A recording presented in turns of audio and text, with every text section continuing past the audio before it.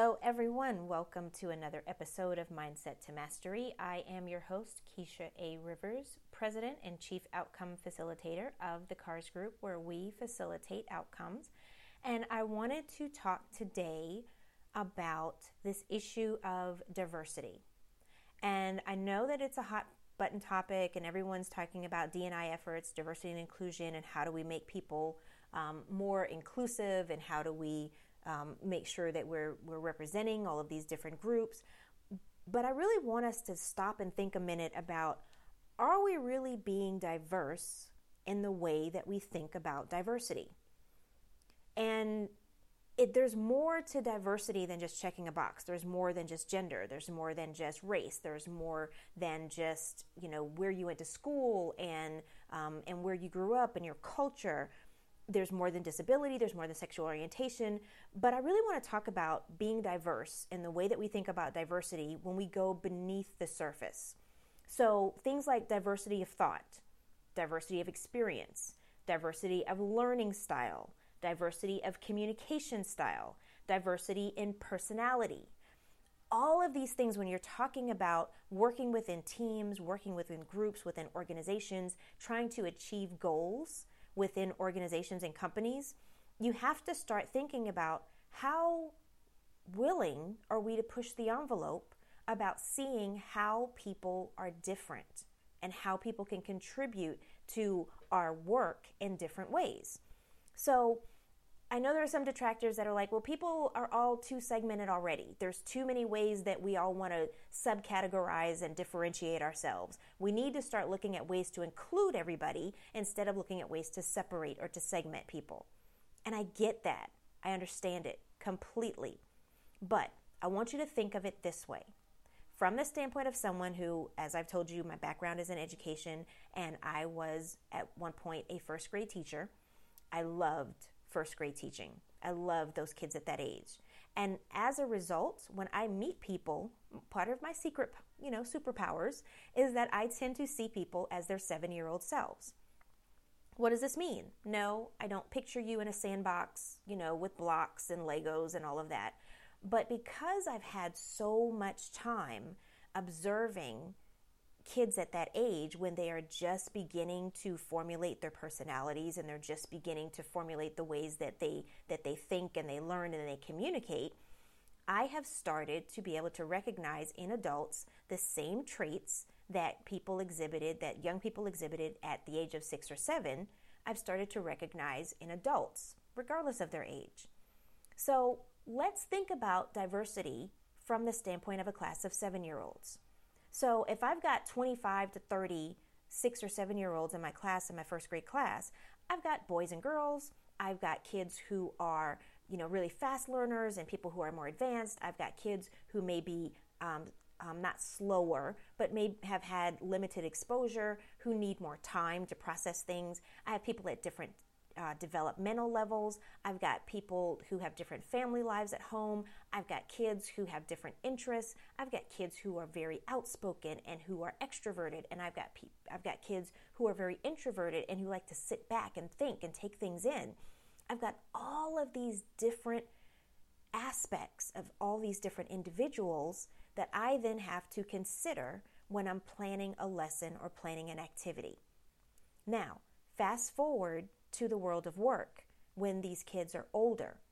As they get older, we tend not to actually focus on what are the things that we need to consider from an individual standpoint. Instead, we start focusing on how do we make this group as homogeneous as possible to make it as easy as possible to get information out to everybody at once.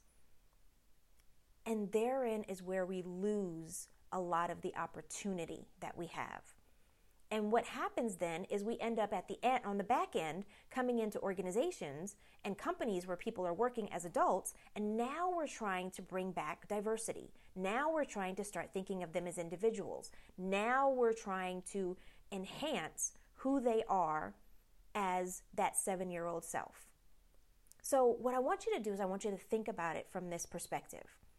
if you're in a classroom with 6 or 7-year-olds and you've got all these little kids running around and exploring and talking and learning about the world and learning about themselves, one of the key components that's a foundation for that is to have a foundation of trust, a foundation of safety, a foundation that no matter what you do and who you are, you will be accepted, that you can show up as your whole 7-year-old self, and we will do our best to accommodate you. We will do our best to include you.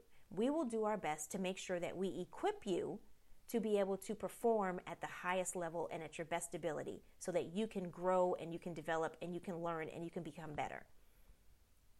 Why don't we do that with adults? This whole way that we're thinking about diversity and inclusion really is segmented. It's really narrow-minded. It's really narrow in its scope, and its focus, because we're not taking into considerations the things that make people individual. Instead, we're looking at ways of categorizing and ways of grouping people. Now, I'm not saying that this is a blanket statement where every single organization is doing the same thing. But I'm saying by and large, when you have conversations with people about diversity and inclusion, they're talking more about making sure that there are representatives of different groups that are included in the conversation and that are included in the process and that are let into the room. Whereas as a former educator, I look at it from a standpoint of, regardless of who's in the room, in terms of the people, the individual people, or whatever groups or boxes are checked, how are we setting it up so that we can enhance, encourage, and actually draw out all of the diverse perspectives and backgrounds and abilities and nuances within everybody that's on your team? So what this looks like is, picture, for example, going back to that first grade classroom. You have all of these kids, and depending on your era, when you grew up, if you grew up during the old school method where everybody was in rows and you sat alphabetically and the teacher was at the top, at the front of the classroom, and she gave out the worksheets, or if you were in a more progressive, holistic type of learning environment or Montessori environment where you were able to explore and create your own learning and your own opportunities to grow. However that is, when you have a situation where the kids are in rows and everything is dictated and everybody gets the same exact thing, now you're not being diverse in your approach. You're not considering learning style. You're not considering how they communicate. You're not considering personality. You're just saying that what we need to do as far as this information is most important. So therefore, we're going to give you this information, and you need to do with it what you will in order to achieve.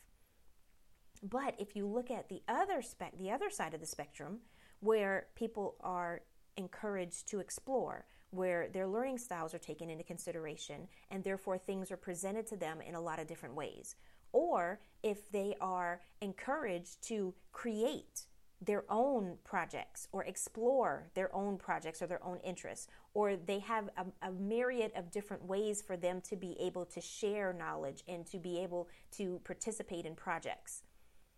Those are opportunities where diversity is at its height, at its peak, because the core premise of diversity, the way that I see it, is that we are encouraging people to tap into all of the different nuances of who they are.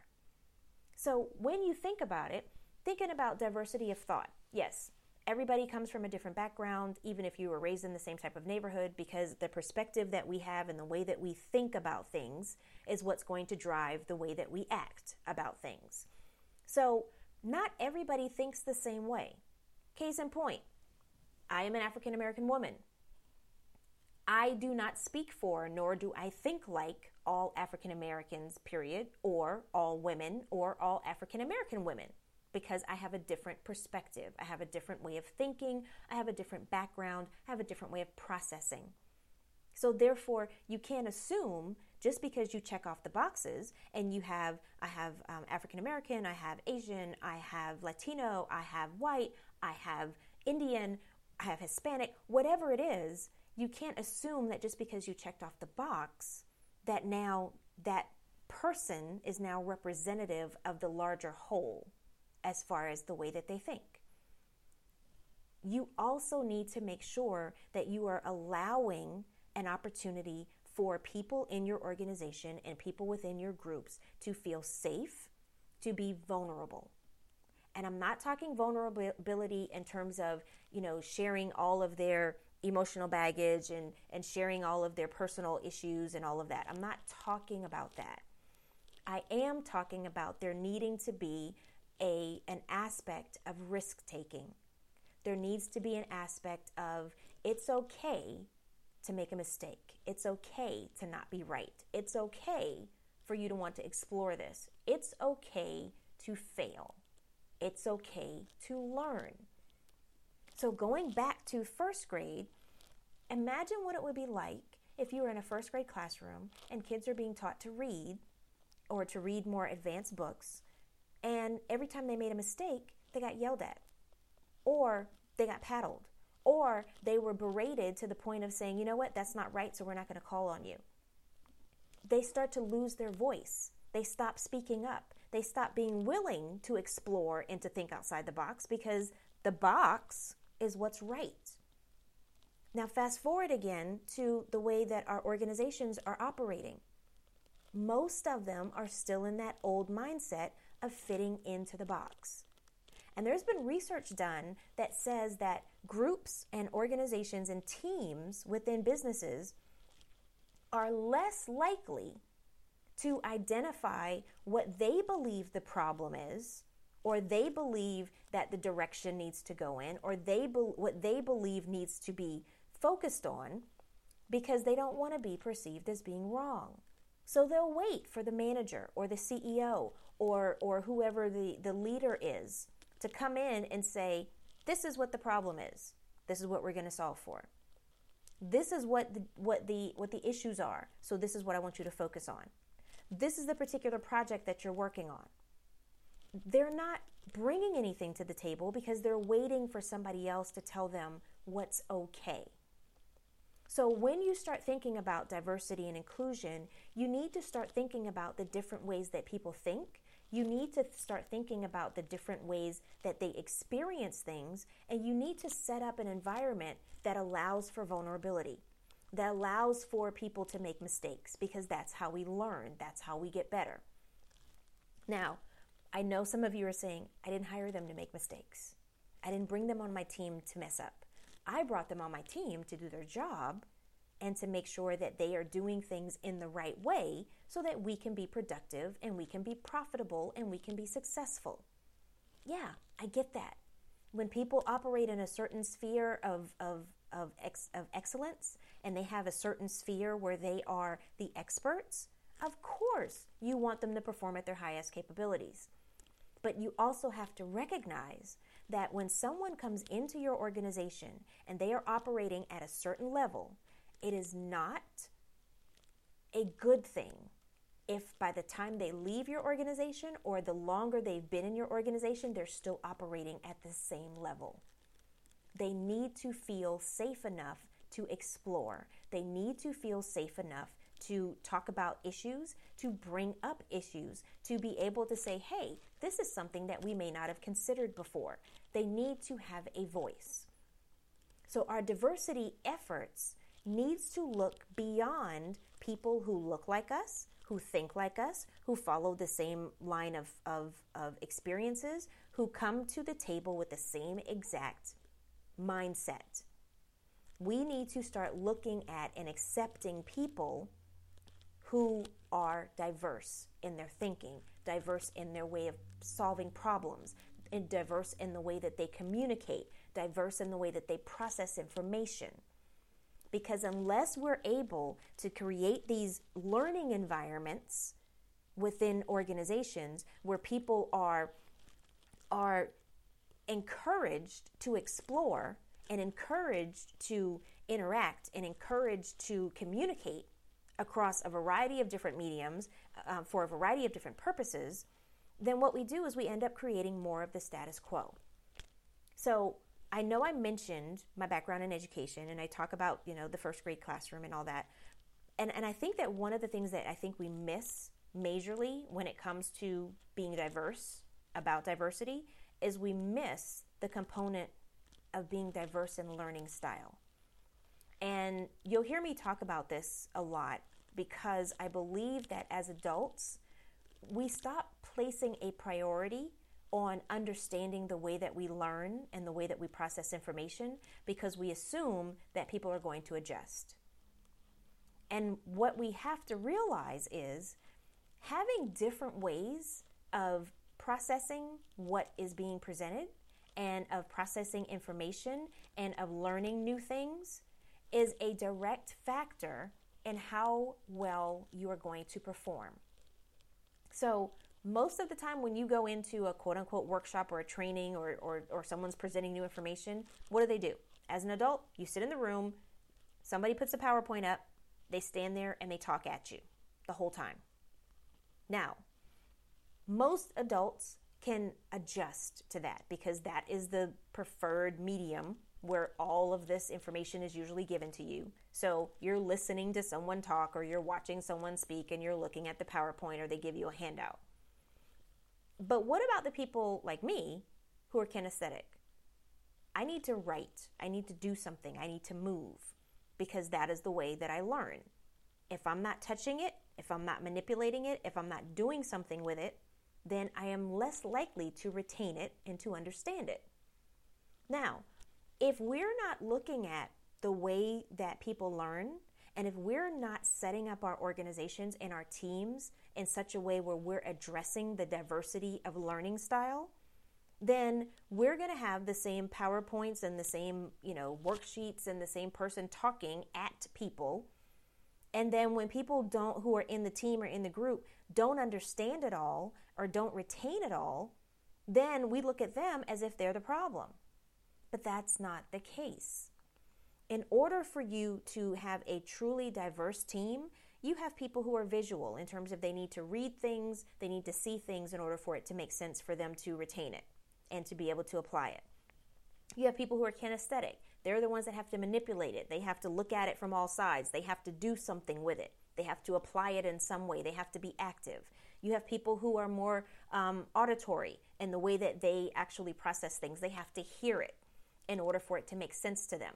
Those are the ones that can't stand background noise because they have to focus in on whatever it is that they're doing that's being presented. They pay attention to voice inflection. They pay attention to cadence. They pay attention to speed, all of that. You have other people who are looking at things from a more global perspective. You have people who need to look at things from a more concrete sequential perspective in terms of, 1, 2, 3, A, B, C, D. All of these different things come into play when you're working with teams and you're trying to figure out the best way to make sure that your teams are more efficient, more effective, and can be successful. So instead of just checking the boxes of the outliers or the outlying and readily apparent characteristics, instead, why don't we start delving a little deeper and looking at just how effective are we being when we're talking about diversity? How effective are we being when we're putting together teams to make sure that we know the individual people that are on the teams so that we can enhance all of their strengths? How effective are we being in being truly diverse? Not just on the outside, but on the inside. I, for one, and I may be biased, but I think that a model from a classroom perspective where you have people who are encouraged to learn and grow and explore and communicate and bring their backgrounds and their experiences and their nuances and their perspectives to the table is a far more dynamic environment than bringing in people that you've checked off the boxes to make sure they're represented, quote unquote, but you expect everyone to toe the line and to act in the same exact way. You expect them to learn the same way. You expect them to communicate the same way. You expect them to operate in the same way. Nobody processes information the same. There's a filter that we go through internally. And one of the things that we have to understand is that if we want to be truly diverse, if we want to truly enhance and be able to encourage an environment where people are going to be able to operate at their best, we have to start looking at this diversity thing in a lot more of a diverse light. Because it's not just about what you see on the outside. It's about who the person is on the inside. It's about how they process. It's about how they express themselves. It's about where they've come from. All of these things create the person in front of you. And if one of the major goals of a diversity and inclusion initiative is to enable and equip people to feel comfortable and vulnerable and safe enough to show up as their whole selves to work, then we need to make sure that we're cultivating and creating a supportive learning environment that will enable them to, one, discover who they are in all of these different aspects. And that's where your development plans come in and your training and so forth. But also, we need to create opportunities for them to show off all of these different components of who they are. Let them present in a different way. Let them discuss things. Let them problem solve in different ways. Let them work in groups and teams in different ways. Enable them to have autonomy and flexibility so that they can then express themselves and grow in a way that is going to be permanent instead of short-lived, and it's going to lend itself to the overall success of the team and the organization and the individual person. So it's a win-win-win for everybody. But if we're not going to look at diversity through a lens of the individual person is diverse beyond the boxes that are checked and beyond what they're representing, then we're missing the mark because we're not able to create these environments that are going to enable people to become their best selves, to showcase all of who they are. Because as an organization, if your team members are not able to show up in their full glory, so to speak, and are not able to tap into all aspects of who they are, then you're missing the boat. And what you're doing is you're setting yourself up for failure because you're not tapping into the greatest resource that you have, which is the people that you have working on your teams. So let's not sell D&I short. Let's not look at it from a standpoint of, well, we've got the requisite boxes checked.